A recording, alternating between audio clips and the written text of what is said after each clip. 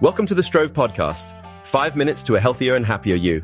In each episode, we'll provide you with practical and evidence-based advice to lead a healthier and happier life, all in the same time it takes to make a cup of tea. In today's episode, we'll cover some thoughts shared by Gabby Florence on the difficulty of saying no, and the various reasons why people struggle with it. We'll also discuss the benefits of setting boundaries and prioritizing needs, and some techniques for assertively but respectfully saying no. Let's go.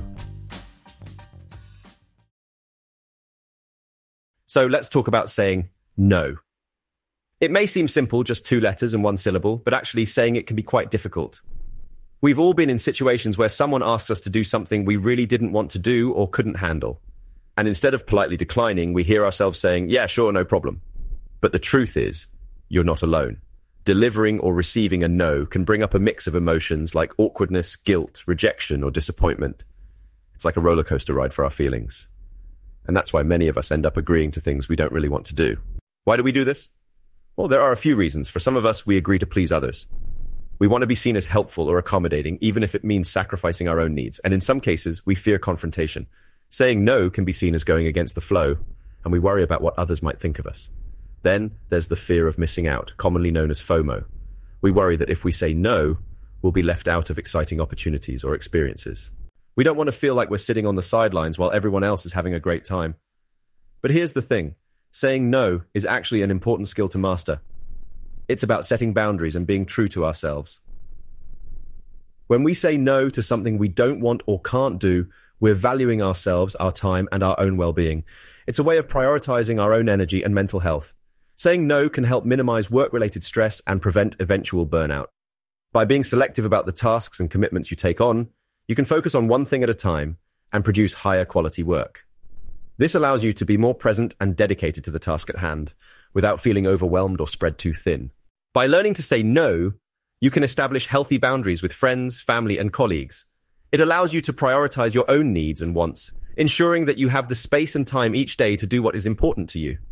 So how can we get better at saying no?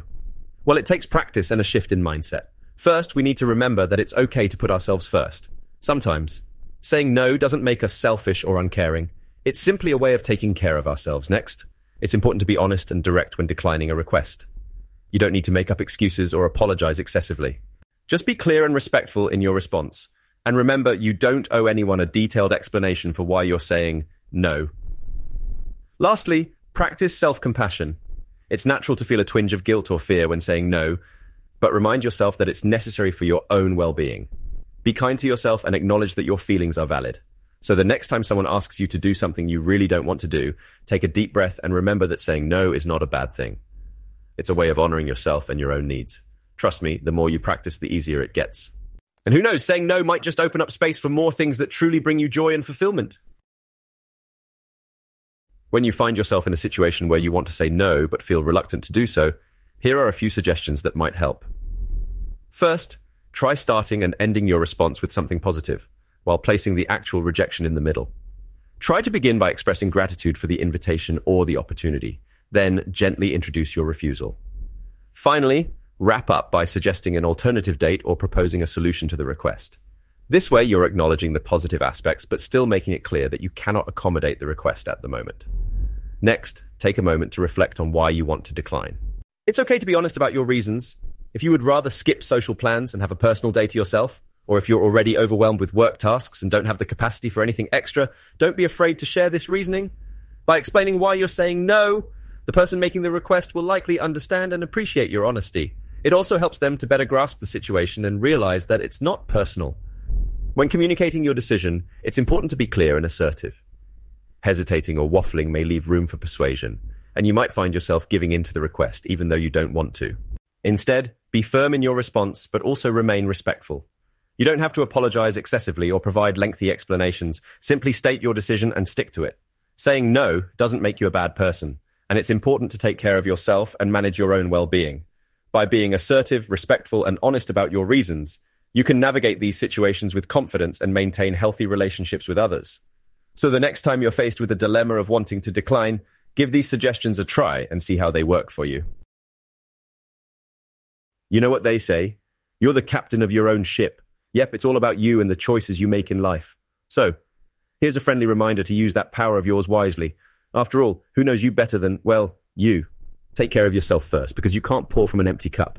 You see, if you neglect yourself and your well-being, how can you possibly take care of others or tackle life's challenges with gusto?